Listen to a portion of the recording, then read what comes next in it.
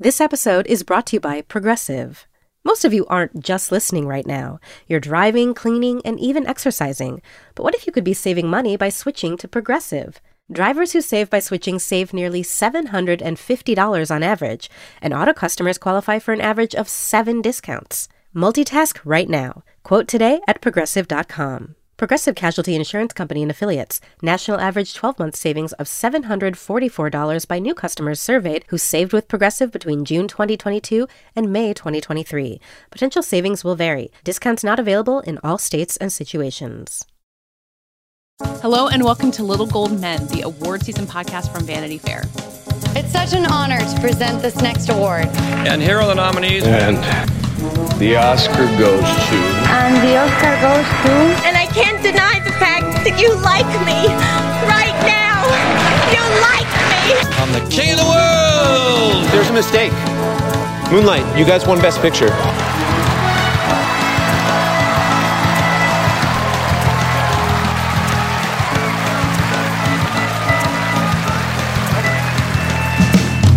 I'm Katie Rich, the deputy editor of VanityFair.com, and I'm here with our chief critic, Richard Lawson.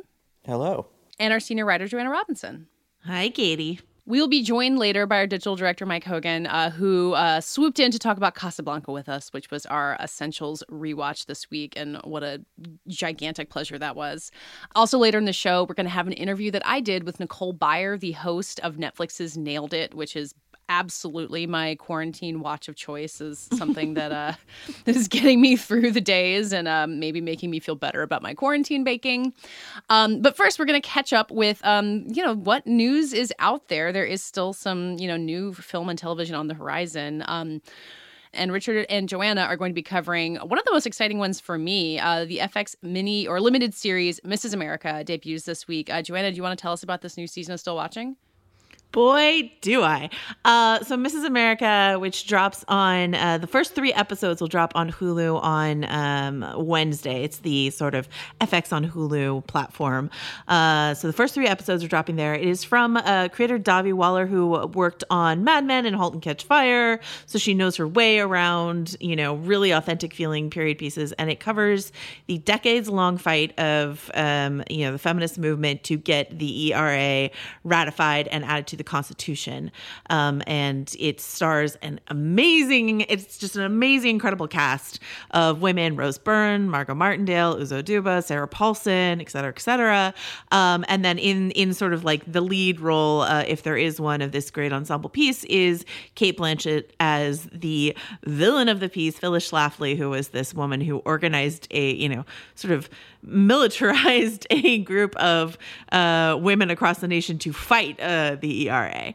And she's a fascinating figure. And we are so lucky, Richard and I are going to be talking about the show as we always do on Still Watching, but we have so many great guests to join us in the discussion. Our first episode, which will drop on this Wednesday on the Still Watching feed, we have Cate Blanchett, we've got Davi Waller, and we've got Uzo Aduba. And they talk about the show, have some great insight into sort of what moved them about this piece and how it feels incredibly relevant, which it does. Richard, do you have anything you want to add to that sales pitch of mine? Well, I don't think that you gave proper credit to the most important part of this, that I, a man, am weighing in about the history of feminism. I mean, obviously, that's what the listeners are really going to want to hear. Yeah, they've been waiting. I kid, of course. I will be. I'm there to listen and learn more. But it's an exciting show. It does not, I think sometimes when you're doing, it's not a biopic of one person. It's a survey of a kind of moment in history.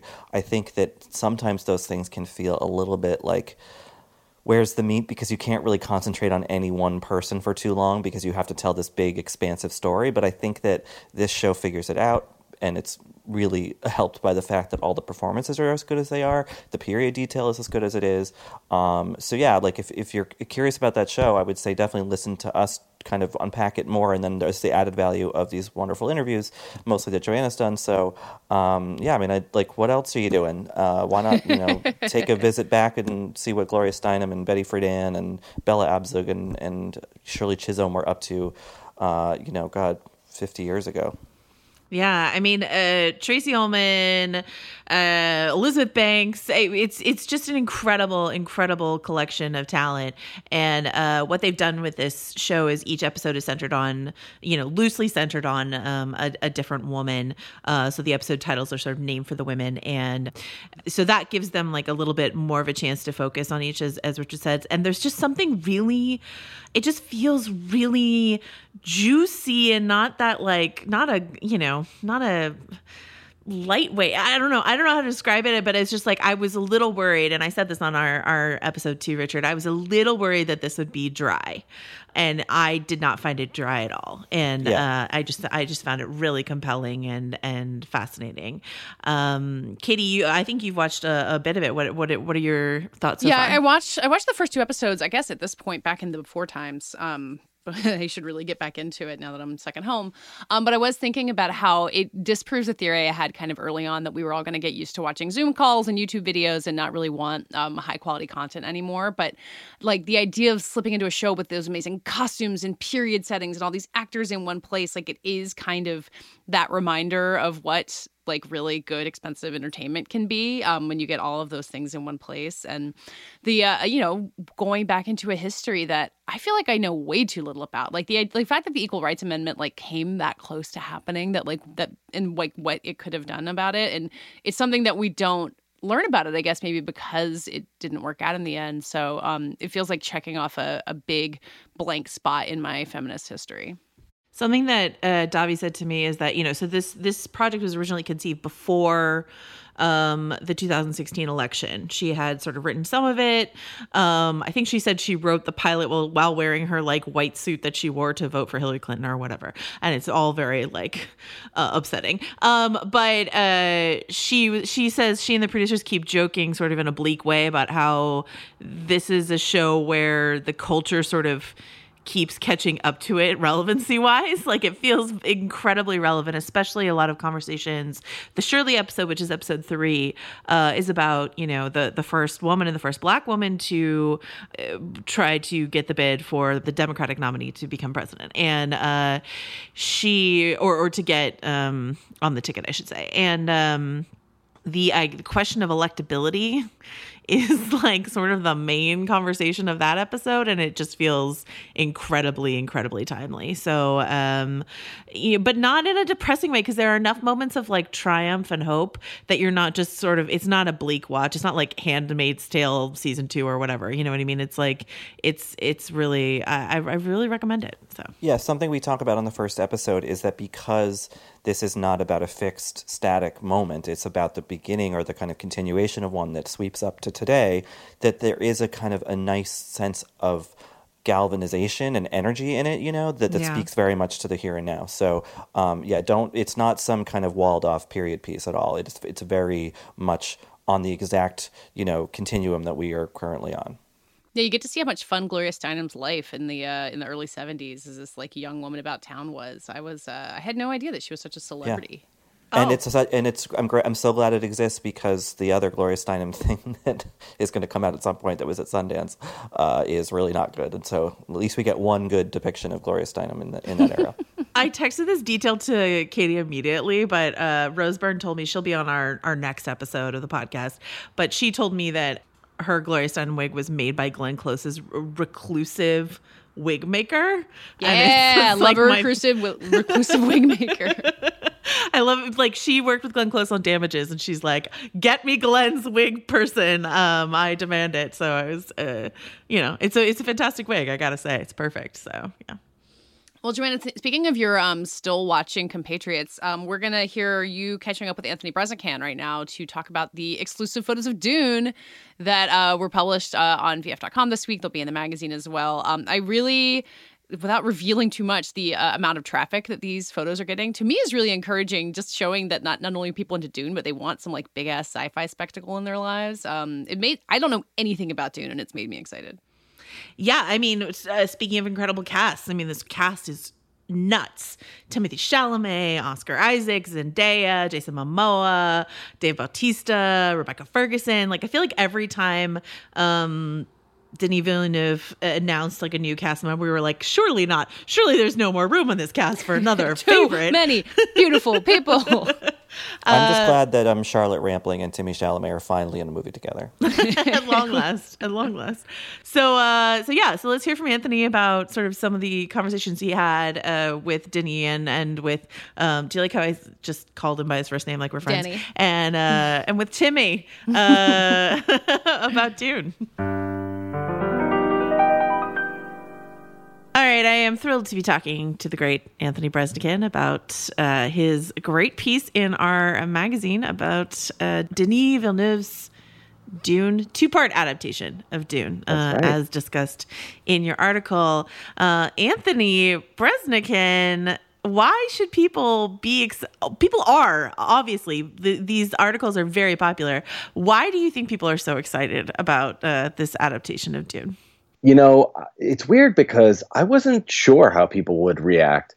Dune is one of those novels that I think has had a really profound impact on pop culture storytelling without necessarily being something that people have read themselves. You know what I mean? There's like elements of it that, whether the creators acknowledge it or not, like are seen to have influenced Star Wars and Game of Thrones and all kinds of sword and sorcery storytelling and space storytelling and adventuring. And Frank Herbert's novel has really defied adaptation. It's a vast story. There are tons of characters. You know, I don't know necessarily that J.K. Rowling was influenced by it, but maybe, and again, maybe through the ether, because if you think of like how many characters there are in the Harry Potter stories, it's a similar thing with Dune. Huge canvas of characters, very complex, like warfare and skullduggery between these various royal families that exist in Frank Herbert's universe. And I think it was popular in a way that Tolkien's Lord of the Rings was popular because it was so immersive and you could really venture into this world. It wasn't just characters from our world go to Mars. It was like, this is another time, another place. Everything is different, a whole unique way of looking at a new world. And so I think there's excitement because people know what it means and know what it influenced, and yet it hasn't successfully been adapted in the past. They have tried. There's Jodorowsky's Dune, which failed to materialize, but did, as many failed projects, create opportunity for a fantastic documentary. If you've never watched Jodorowsky's Dune, I really recommend you do that.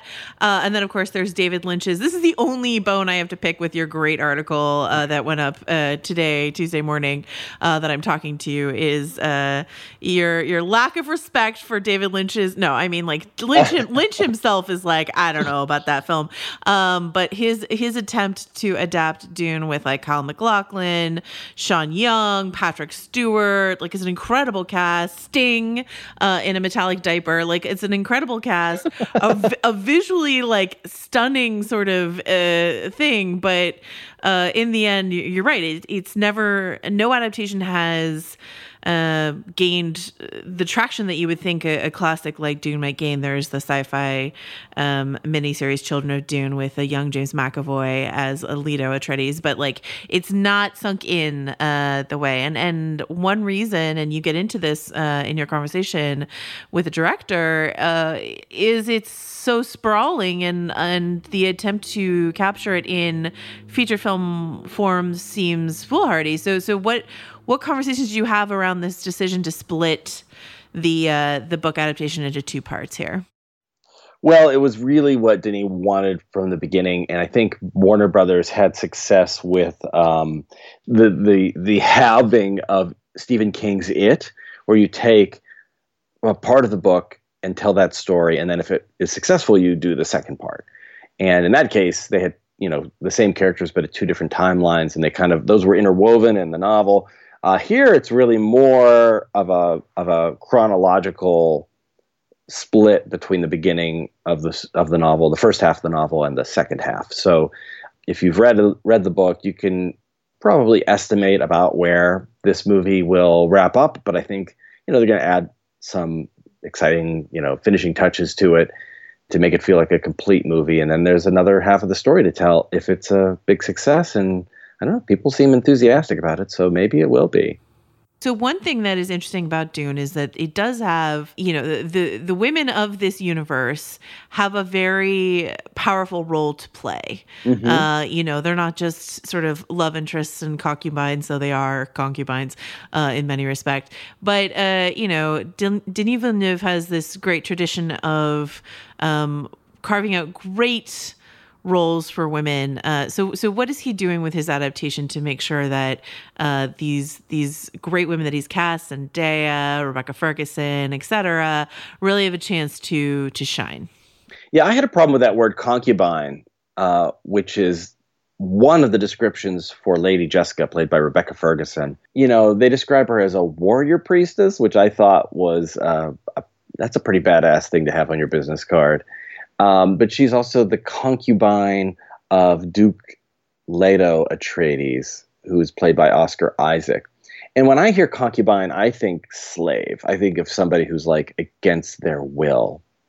And in this world, it's really it's almost more of like a political affiliation. It's almost like an arranged marriage. And yet within that arrangement, there is like love and affection that forms, over their shared aspirations, I guess you'd put it. So it's not like a harem or something like that. It's more of like she's this powerful priestess with a movement called the Bene Gesserit, which is kind of like, a lot of people think that George Lucas got his idea for the Jedi from Frank Herbert's Dune. They're these powerful women who can make you do things with the power of suggestion. They're almost supernatural peacekeepers in a way. They don't have laser swords, but they have sort of this long-term wisdom and vision of the universe, and they guide it. And then she's like a fearsome space mama bear who has to protect this son when everything goes pear-shaped on this desert planet that they've taken control of. This film has taken, the approach to gender swap one of the characters. Can you talk about that a little bit? Yeah, gender swap and I guess race swap is important to note too. That the character of Dr. Liette Kynes was played in the David Lynch movie by Max von Sydow, has always been depicted as a white man.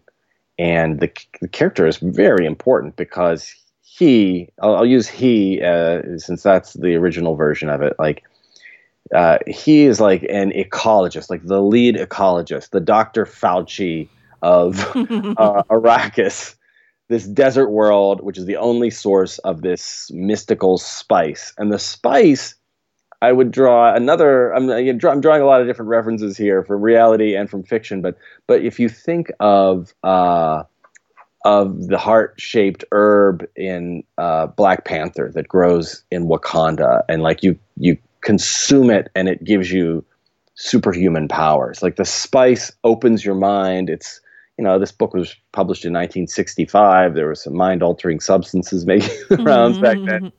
It's about like it kind of enhances your perception and allows navigation of the galaxy, and I think it gives you certain abilities and powers beyond that of a normal human being. So it's very important that this is mined and produced, and Dr. Liette Kynes kind of manages the planet, right, and is non-political. Really, he wanted what was best for Arrakis, and as the House Atreides takes over the planet from the Harkonnens, who are these sort of like, I would say like rapacious industrialists who are here. They would just demolish the world if it meant extracting all the spice.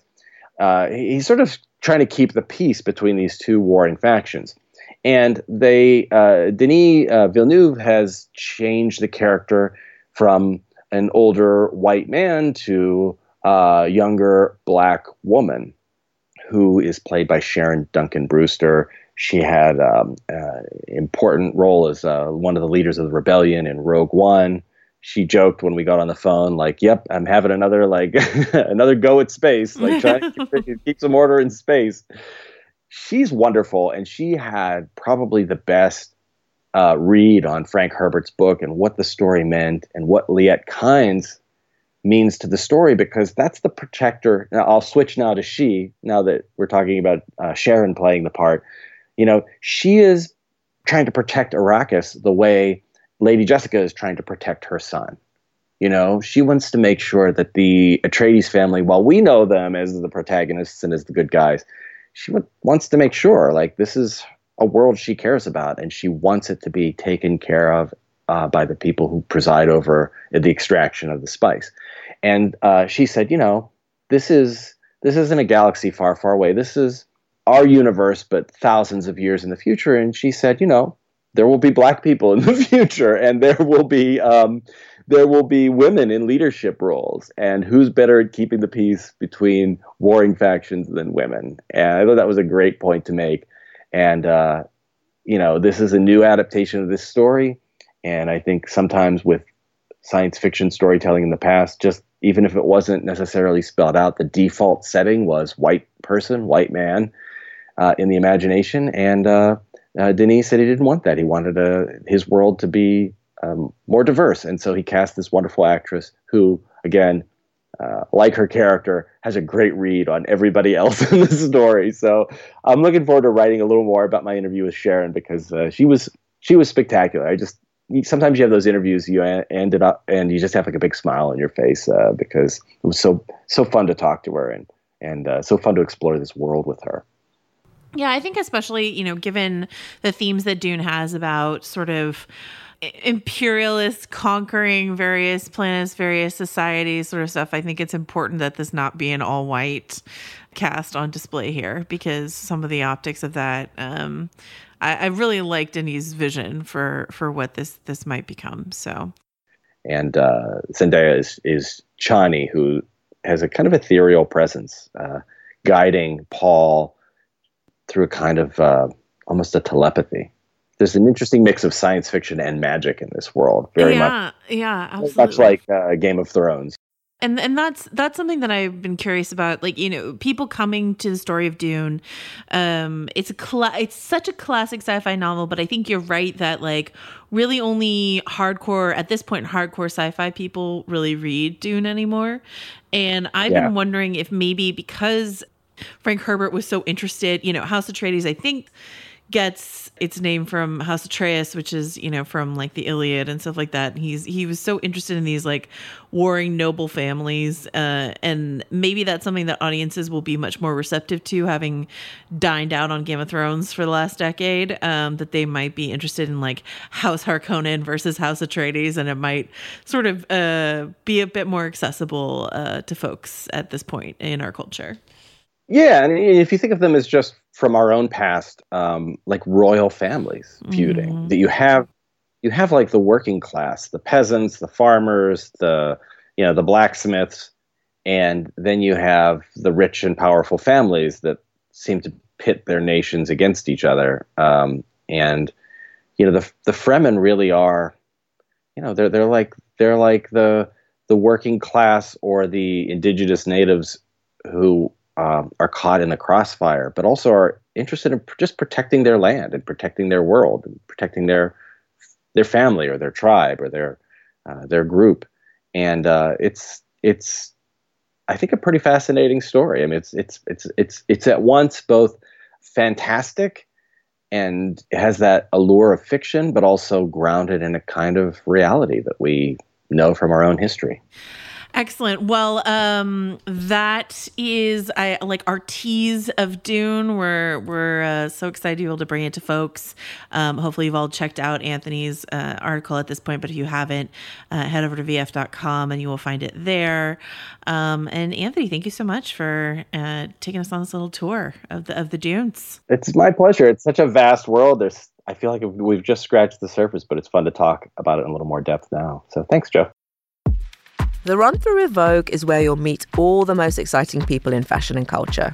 I am Fran Lebowitz, who should be the mayor of New York. We all support that. We support that. Very nice. Nikki. Yes. It's been really great being in this beautiful pink room. All right, Usher, can you hear us? I can hear you. All right. Can you hear me? We can. We can. All right, here we are. On the podcast, you'll learn how Vogue really works. Sometimes we'll come in for a second or even third run through until we are AWOC. Can you tell us what AWOC means? It means AWOK, Anna Wintour okay. I'm Cho Minardi. And I'm Chloe Mel. And we're the hosts of The Run Through with Vogue, where fashion and culture collide. Join us. It's AWOC. Listen and subscribe wherever you get your podcasts. Turner Classic Movies presents Decoding John Ford, the all-new season of The Plot Thickens. This season on The Plot Thickens, we explore the world of renegade movie director John Ford. Ford was a living legend, a cinematic giant, and also a notorious egomaniac who could unload on actors. You will hear from the best of them: John Wayne, James Stewart, Katharine Hepburn, even Ricardo Montalban. Find out how Ford's legacy survives his personal demons. Don't miss Decoding John Ford, the new season of The Plot Thickens, with new episodes available every week, available wherever you get podcasts. Wondery's new podcast, Blame It on the Fame, dives into one of pop music's greatest controversies. Milli Vanilli set the world on fire, but when their adoring fans learned about the infamous lip-syncing, their downfall was swift and brutal. With exclusive interviews from frontman Fab Morvan and his producers Frank Farian and Ingrid Segeith, this podcast takes a fresh look at the exploitation of two young black artists. Binge all episodes of Blame It on the Fame, Milli Vanilli, ad-free right now on Wondery Plus.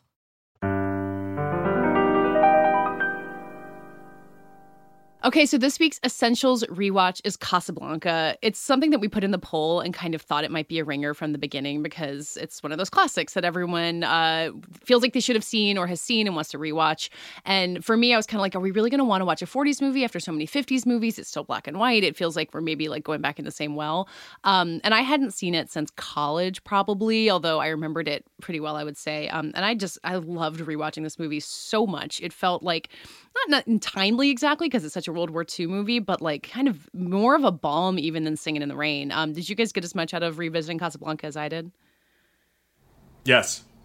But did you want to go fight some Nazis, Mike? Yeah, and it did seem kind of relevant, frankly, to our time. You know, the story of an American who's sort of trying his best to not be drawn into a conflict and not kind of have to make a moral stand and pretend that things are normal and pretend that he can, you know, only think about his own kind of narrow interests.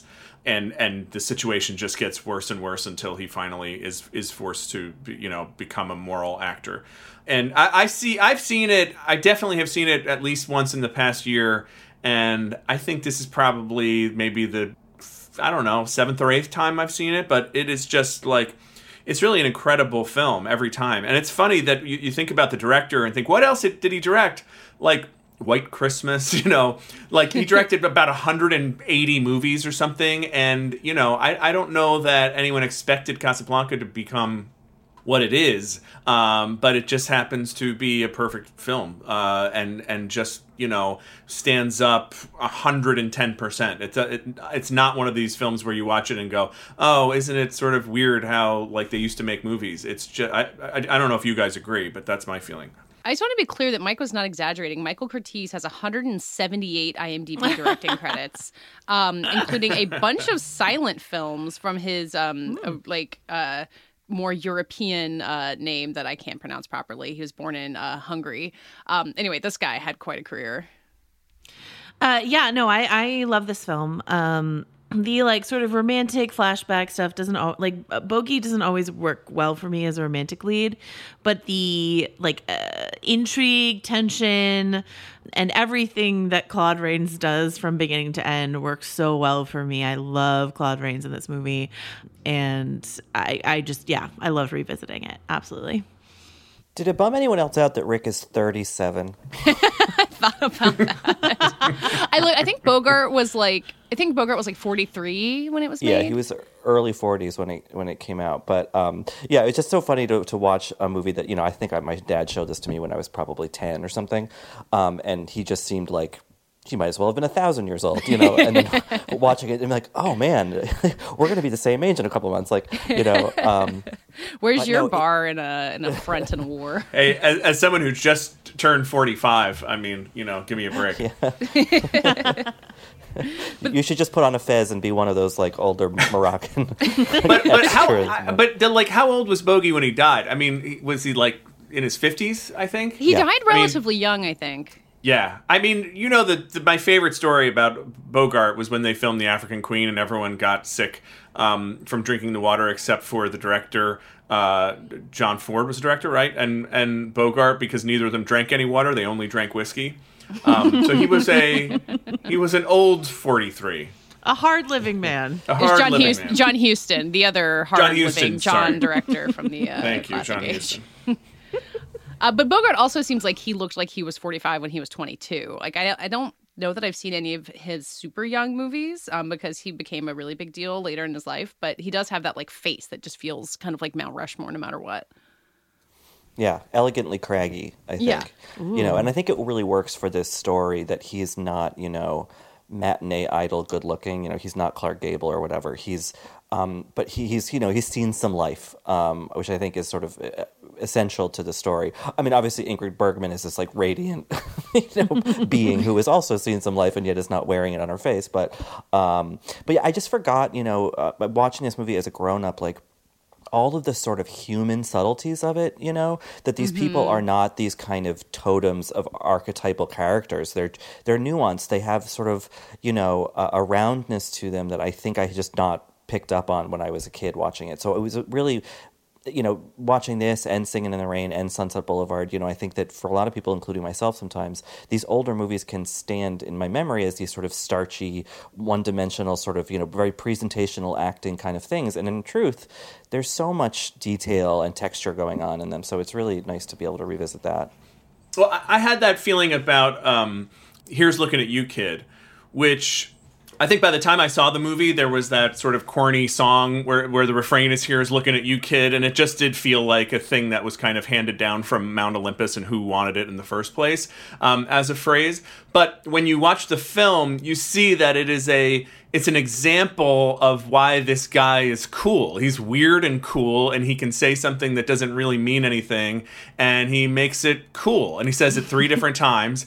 And I don't know why, for some reason, that sprung to life. That has been my experience, too, watching all these movies where they kind of are coming to life in a way that they hadn't before. They felt previously like, you know, homework or like a thing, an assignment that was passed down. And this time, for some reason, maybe it's this weird situation where watching everything in and everything's a little bit raw. I don't know. But anyway, yeah, that's what's fun about Bogart, I think, is he's not, I mean, obviously you can tell that a male audience is relating to him and doesn't feel threatened by him, except that they could never, ever be as cool as him. But if he can be that cool, then maybe they could too, you know, which is fun. I feel like by the time I watched Casablanca, I had seen like Bugs Bunny do all those lines. You know what I mean? Right. Like Yeah. Hill of Beans and all that sort of stuff. So yeah, it was already sort of in the groundwater of the culture by the time I finally watched it. And it is weird when those famous lines hit, or in the case of Casablanca, the fact that there is like the most famous quoted line of Casablanca isn't actually in Casablanca. Play It Again, Sam is not in there. You know, and so it's just like that's how iconic this film is, that it has its own like mistaken myths around it. So yeah. I was thinking what you were saying, Richard, about all the like human moments in it, and the fact that like so much of the movie basically takes place in one location, which is partly because they didn't film on location. They filmed it in Burbank, and it was a cheap movie, so they had this one set that they used a ton. But it gives you the chance to feel the texture of Rick's as this whole place where you've got like the bartender and Yvonne, the girlfriend. Like that scene is so amazing, especially because you get to see Victor Laszlo as like he is such a hero. Like you really get to look up to him, even though he's the other guy in this love triangle that you're supposed to not be rooting for. But the way that the girlfriend like stands up and has tears in her eyes and like shouts "Vive la France" when she could be such like an easy floozy character to write off. There's just so much attention to all the people populating this world, like maybe because they didn't have a lot, they couldn't put that many more people in the scene, so they had to make them all real characters. It's funny because like I always think of Victor Laszlo as kind of a drip. I don't know. Oh, I mean, like, no, and he's so handsome and noble. Well, when he does that scene is so great. It's such a good scene, the dueling song scene. But like, it's such a reckless thing for him to do, and it gets, he puts both him and Ilsa in so much danger by doing it. I don't know. Am I a square? Would I have? But I think the movie wants to play that trick on you, I guess, right? I think the movie wants you to say, uh-oh, here comes the bad guy, here's the romantic rival, and then for you to have to change your mind and say, oh wait, this guy is the hero, and the guy I've been rooting for is actually being a dick, and you have to do the change that Rick does, because Rick has to do the same thing. Exactly.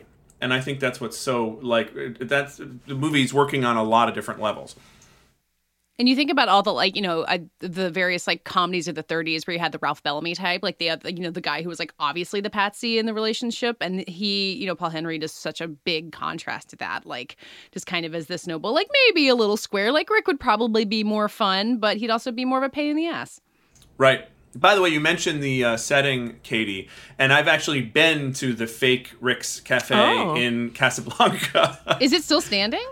It's like a tourist trap. No. I was thinking you went to the one in Burbank. You went to an actual in actual Casablanca. In actual Casablanca, Morocco, they have a tourist trap restaurant that is, supposed to be Rick's. But what's really funny is I don't even think that the movie's supposed to be set in Casablanca. They just changed it to Casablanca because the name sounded better in the title.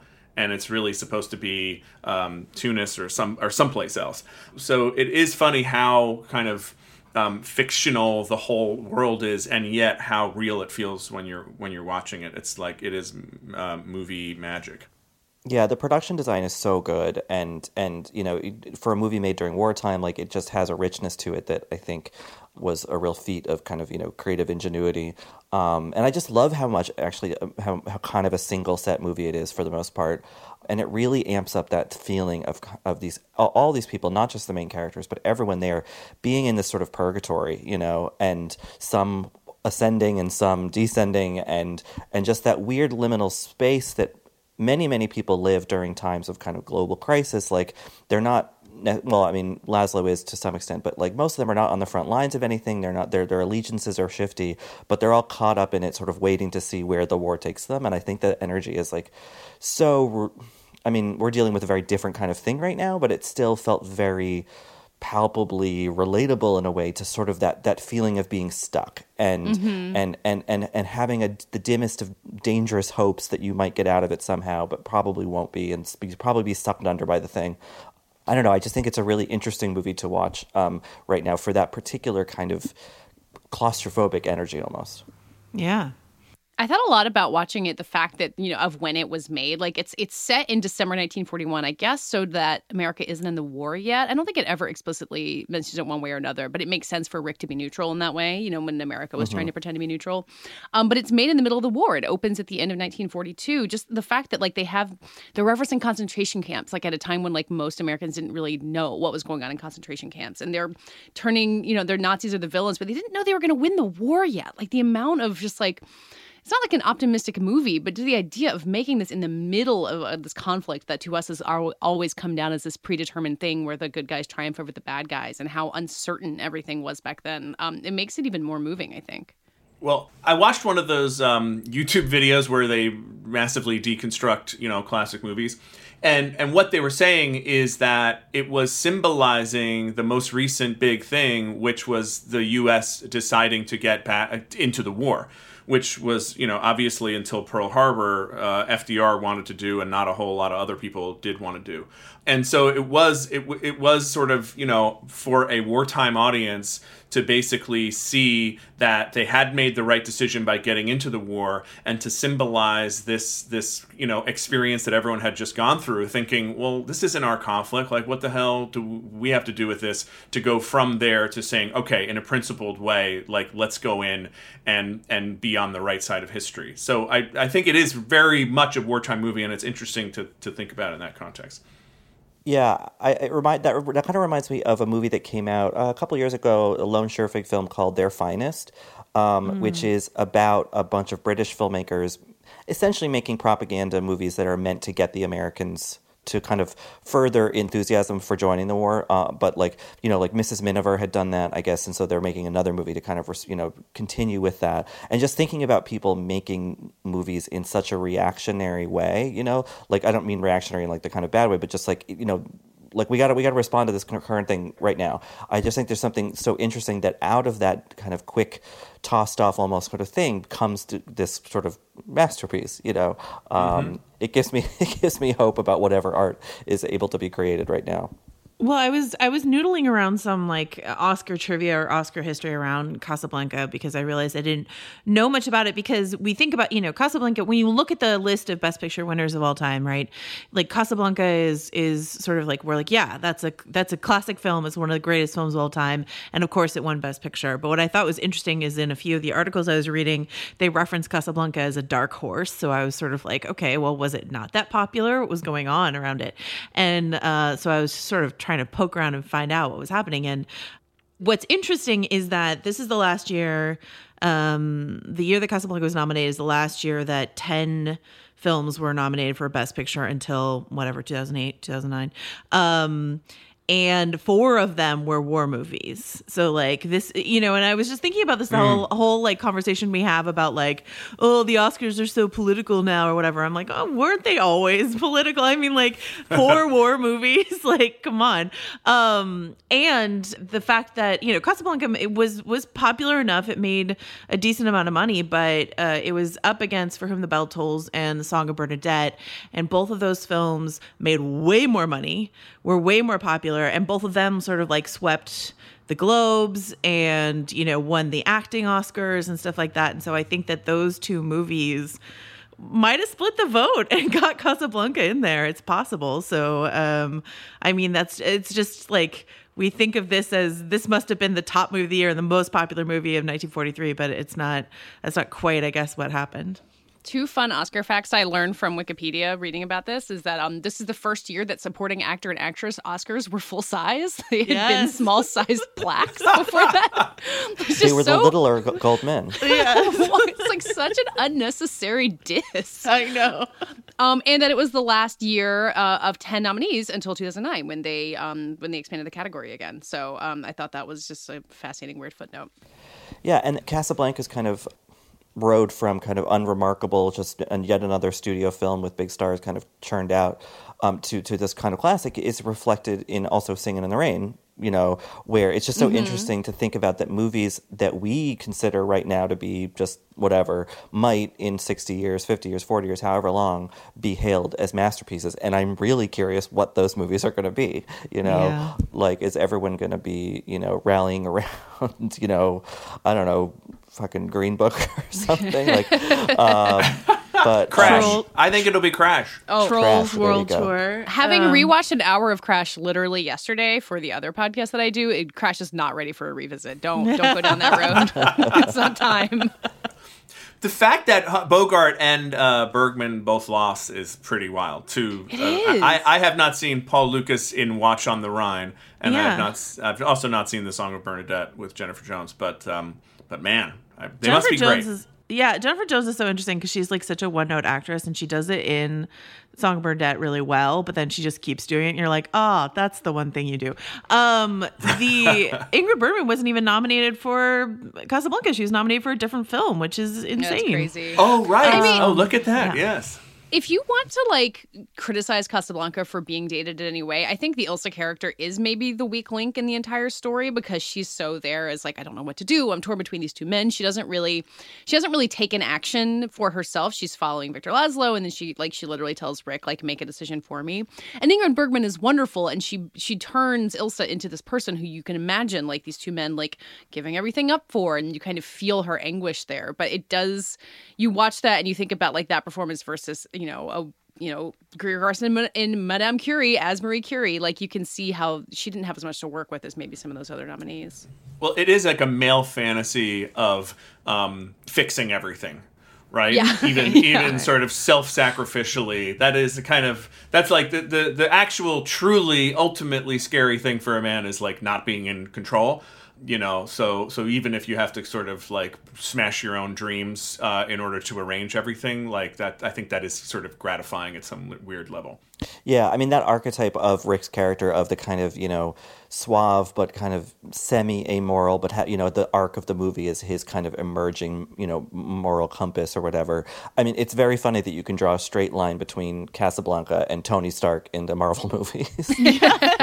Well, I was going to stop at a Han Solo on the way there, but yeah. Sure. Absolutely. Well, the Mos Eisley Cantina is Rick's, right? Yeah, I mean, they've always kind of said that, right? Yeah. We talk about sort of like opportunistic or let's say canny Oscar campaigns. The release of Casablanca wasn't necessarily an Oscar campaign, but I don't think anything beats kind of its rollout. The fact that, so it was supposed to premiere in 1943, but they moved the premiere up to November 1942 to capitalize on the fact that is when the U.S. invaded, recaptured Casablanca for the Allies. So they premiered the film. They rushed to premiere the film in the same month that Casablanca is recaptured by the Allies in 1942.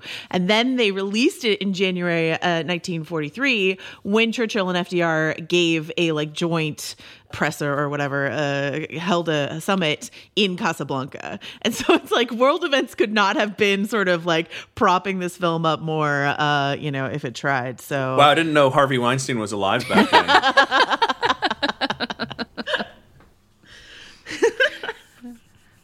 Sorry.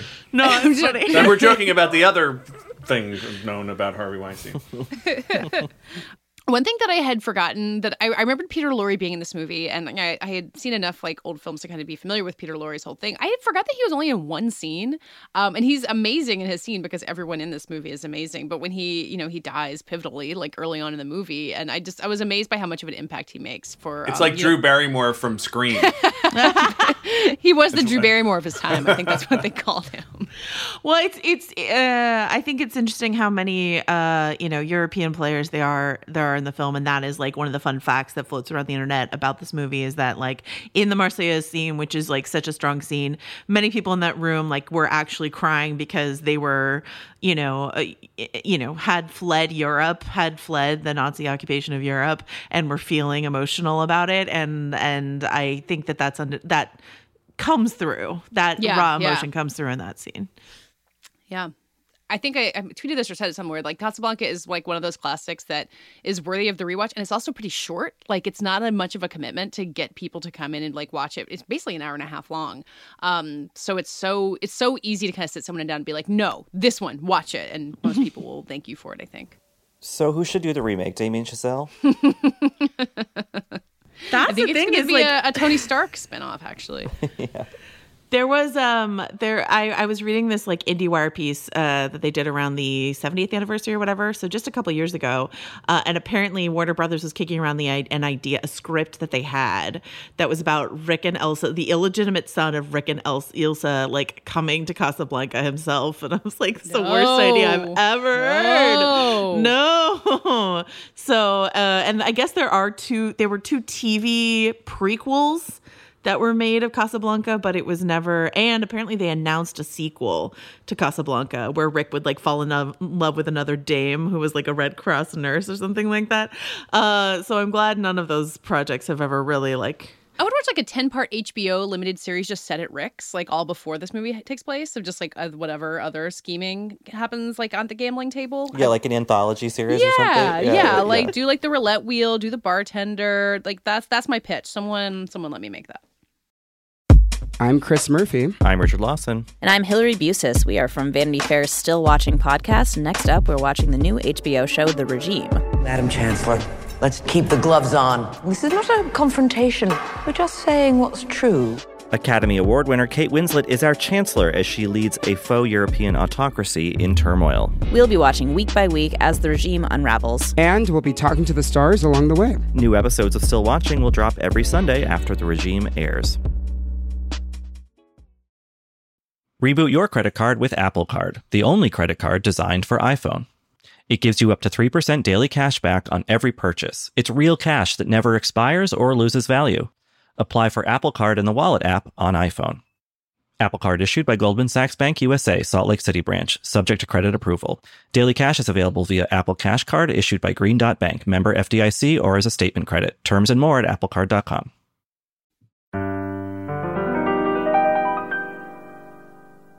Okay, so Nicole Byer, thank you for joining us. And I'm excited that you've brought an entire season of Nailed It for all of us in our quarantines. I don't know if the excellence of that timing has occurred to you yet. Oh, I mean, nobody ever tells me when they get released. But I do think it's a very good time for it to have been released. Well, and you were on the road touring, doing stand-up, I think, until like really recently, right? Yeah, I was doing stand-up, I think, until the weekend before they were like, everybody stay inside. Wow. And traveling was kind of weird because nobody was acting like it was a big deal. Like even without a pandemic, I wipe down the seats with like a Clorox wipe or whatever. And then I usually, like if I sleep on a plane, I put something over my face in case like I cough in my sleep or something. I don't know. People were looking at me weird. And then during my meet and greets, I was like, please, nobody touch me. And there weren't like, the last place I was in was Texas. And there were like no confirmed cases where I was, but I was like, I don't know these people. Yeah. I don't know where they've been. Please don't touch me. Some people had a problem with it. I was like, I'm not accepting gifts. I'm so sorry. Yeah, some people were bad. Some people were like, but I want to hug you. And I'm like, and I don't want to die. It seems like maybe for people like you who are meeting fans often in public spaces, like maybe after when this is all over, it'll get a little bit easier. Like you'd be like, oh, I just don't shake hands. It's everyone will kind of be used to it by then. You can get a little bit more personal space back. I really fucking hope so. I love people. I love when people come to my shows, but like the level of intimacy that sometimes people display is a little overwhelming. Like a hug where they rub your like lower back. You're like, I don't know you. Please don't. And then you don't want to embarrass anybody, so you don't say anything. You just go home and you're like, oh, I feel dirty. I mean, this is a little bit of a tangent. So technically we're talking about Nailed It, but I'm thinking about you having a podcast. You know, we're on a podcast now. There is this thing where you have a podcast and you're in people's ears and they feel like they know you in this way that way different than even being on television, I think. Yeah, because you're doing intimate things while you're listening. You're like driving to work, so I'm with you going to work every day, or you're doing your laundry, or you're washing dishes, or you're like cooking dinner for your partner. So it is a different level of intimacy. It's a little, I get it. I fully get it. Do you feel like you can tell if you meet somebody, like maybe not at a show or something, if they know you from your stand-up or from Nailed It? Like, is there a difference in the way people approach you? Only if they're like a very big fan, because they'll stare at me for a very long time. And then that makes me feel crazy because one of my biggest fears is like saying to someone, it's like, oh, would you like a picture or something? And they're like, no, you have something on your fucking face. You're like, oh, I'm so sorry. I assumed you know who I am. But that's like the only difference. But like if I go on dates or something or meet somebody new, if they're pretty chill, they usually mention it like, not like up top, but like in a conversation, they'll be like, oh yeah, I know you from X, Y, and Z. Yeah. And you're like, oh, okay, cool. Also, it's LA, so, you know, a lot of people work in LA, so it's not like I'm special. Everybody knows somebody from somewhere eventually in LA. Yeah. Okay, so I want to go back to the beginning of Nailed It, because I know you've talked a little bit before about how the producers of the show kind of brought the idea to you. So I'm curious if there was an audition process, if they kind of got feedback from you on what the show would be like, because it does seem like the show was built around you in a way that like not every reality competition show is. Yeah, I got really, really, really lucky. So Magical Elves brought the idea to me, and they were like, we're a fan of your comedy. We don't really know what the show is, but we know that they were really worried about like the host walking, like towing the line between being insulting, but like calling out the reality of the situation. Yeah.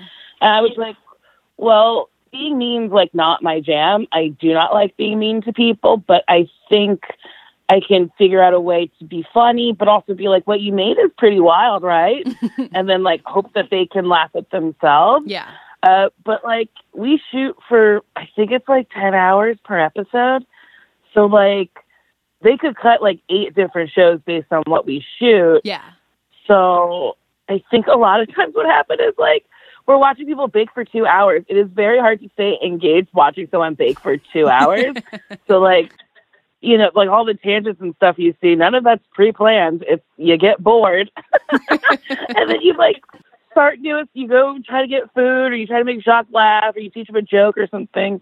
So I think it's like, it seems like it's built around me because we spend so much time shooting, and I have ADD, so like my mind will wander. But they built that in from the beginning. They're like, okay, we want you to improvise, we want you to wander. Like you give it a shot, and we'll see what works in the actual final cut. I mean, nobody told me. So we had this rehearsal the day before we started shooting, and I met Wes, and I met like the camera operators and the producers and stuff, and they were like, okay, here are your marks. And I was like, okay. But then like, what else happened? And they were like, we'll see. And then the day we started shooting, I would because I wear an earpiece, and they'd be like, do that again. I'd be like, but like, is there a direction? And they're like, just do it again. So like, nobody really gave me direction. So I just started doing weird shit that made me giggle. Yeah. And that's what would make it in.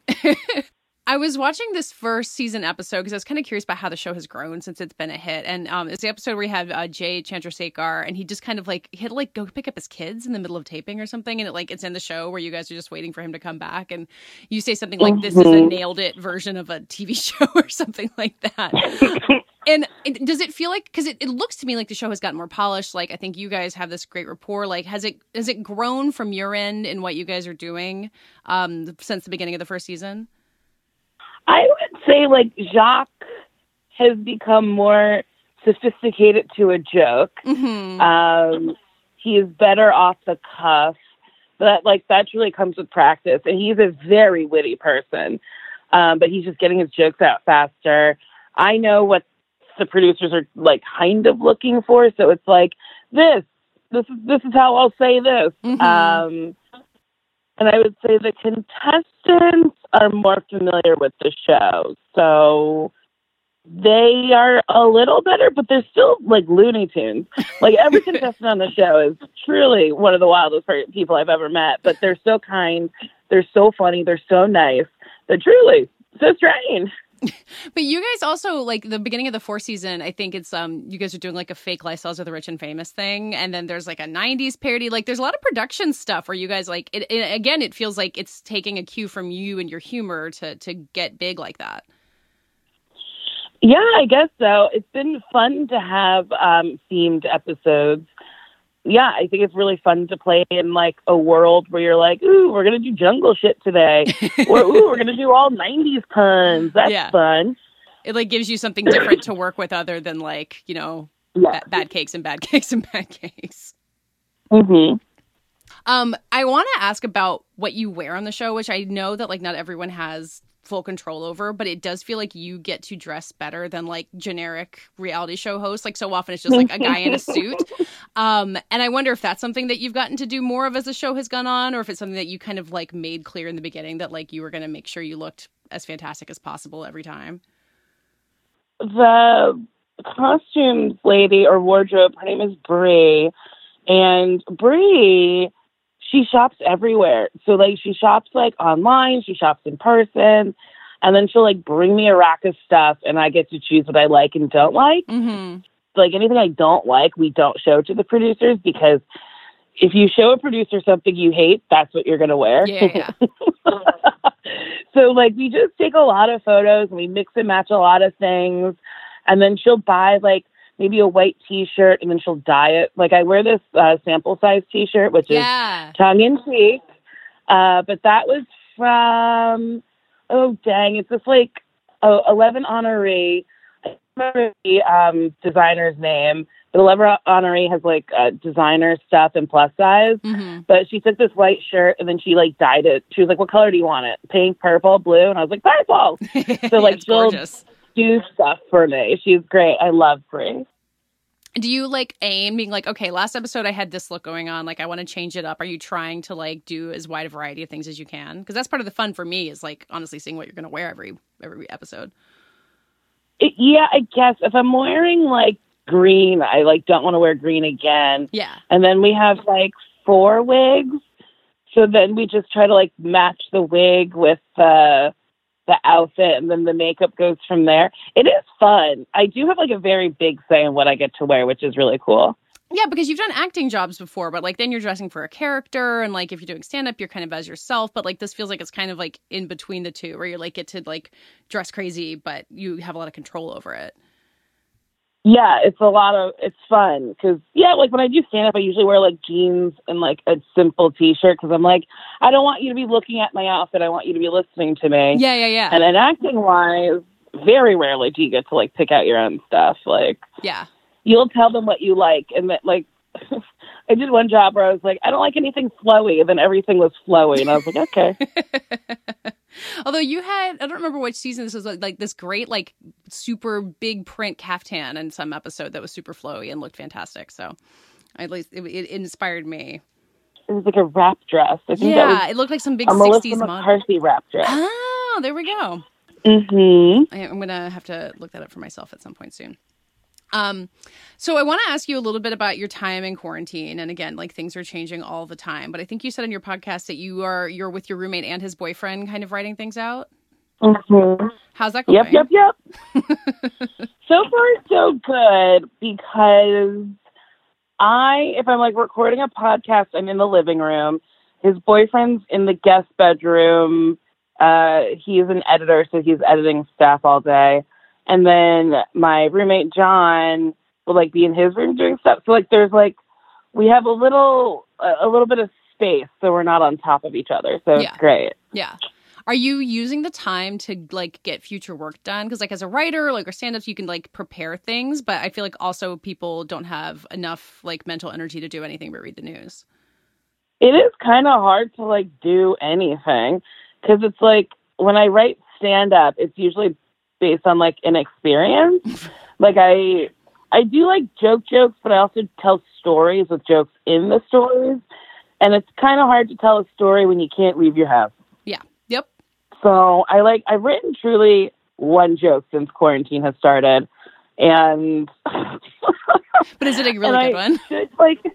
No, it's a terrible one. It's truly a first draft, and it's an easy joke that anyone could like have. Yeah, and I'm sure when we all start going back out, everyone will have this joke. But yeah, it's been hard to find inspiration. So it's hard to get out of bed to be like, I'm going to get out of bed and go to the living room. Yeah, all right. Yeah. Changing rooms is the most we can look forward to.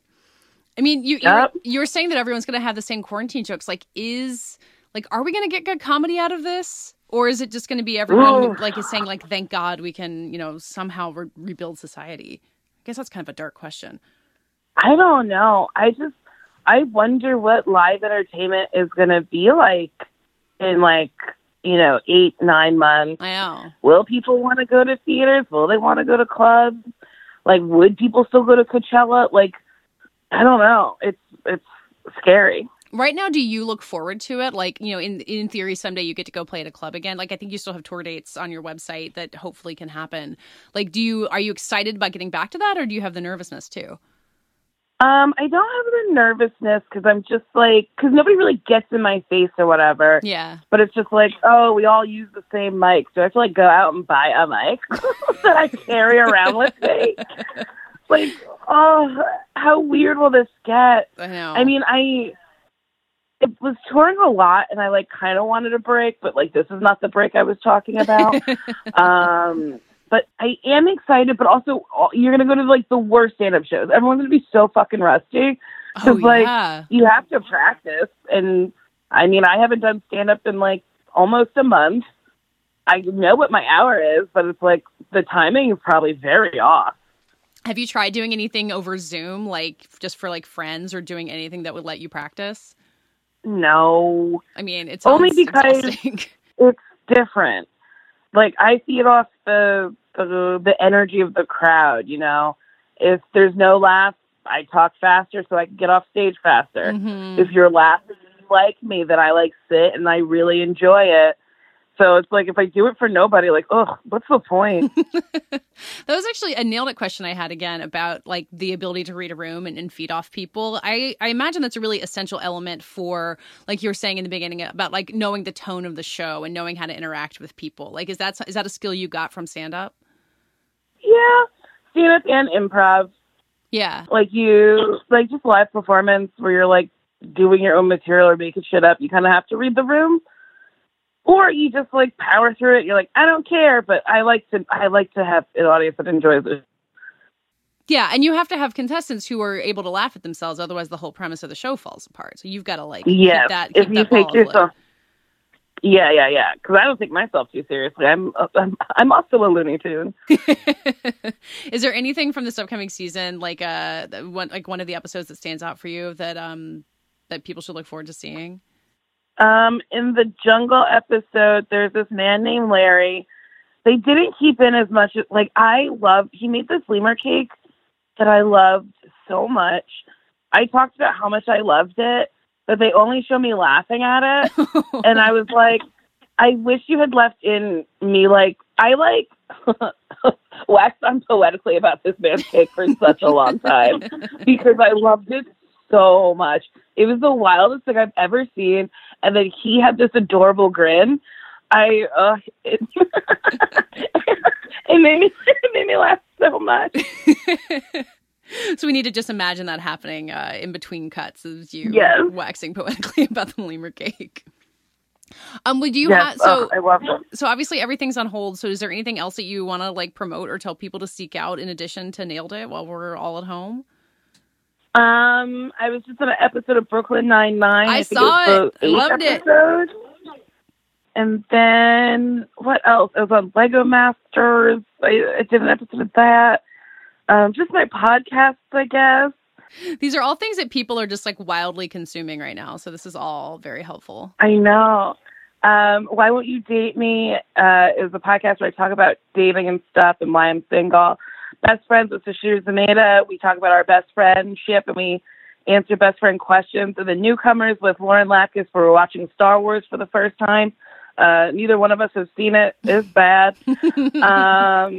And then 90 Day Bay, where I talk about 90 Day Fiance with my friend Marcy Jarrow. That's on Patreon. And then Drag Her, where we talk about RuPaul's Drag Race with my friend Manu Agapian. Since I'm home, I can do all of them. I was about to say, this like you lean in hard to podcasts while you can't go to a club, and you might have like a whole second industry built by the time this is over. I mean, yeah. That would be. It would be nice if I could like sustain my livelihood, but just podcasting and not leaving my house. You're the one who figures it out, and then when society returns to normal, you just never have to leave. You got it. You got it all set. Mm-hmm. Well, thank you for talking to me, and thank you for Nailed It, and then all of the other podcasts. As someone who knows very little about Star Wars, I feel like I should join up with you guys on that in particular. You should. All right. Well, thanks a lot, and good luck in quarantine. Stay strong and indoors. Okay, you too. Thank you. Okay, bye. That does it for this week's episode. We ran our poll for next week's rewatch early so that we could announce the winner on the show. We're going to try to do it a little differently and maybe help more of you be able to watch along with us. So the winner of this week's poll was My Fair Lady. We'll be jumping up one more decade into the 60s to watch the Best Picture winning musical. I don't know why anyone would reject watching a musical right now. It does seem pretty helpful. I don't know when I've seen the entire movie all the way through. I may never have. So it'll be fun for me. I'll be singing along in my house, which I hope all And this is the movie that's a remake of like She's All That or something, right? Yeah, exactly. Yeah, no, the Fat Boy Slim dance sequence was unfortunately cut. Right. But you can see. Is She's All That My Fair Lady or Pygmalion? It's all the same thing, right? Yeah. Okay. So, yeah, please watch My Fair Lady along with us and join us back next week. In the meantime, you can find us at vanityfair.com, where you can get a look at those Dune photos and read everything else. You can find us on Twitter at Little Gold Men, where we will be running the poll for next week's watch, so keep an eye out for that. And you can follow us on our own. I'm at Katie Rich, and Richard. Rylaws. And Joanna. Jo wrote this. And Mike is at Mike_Hogan. This week's episode was edited and produced by Brett Fuchs, and this week's award for the best career path once we run out of film and television to watch goes to Joanna Robinson. Reclusive wig maker?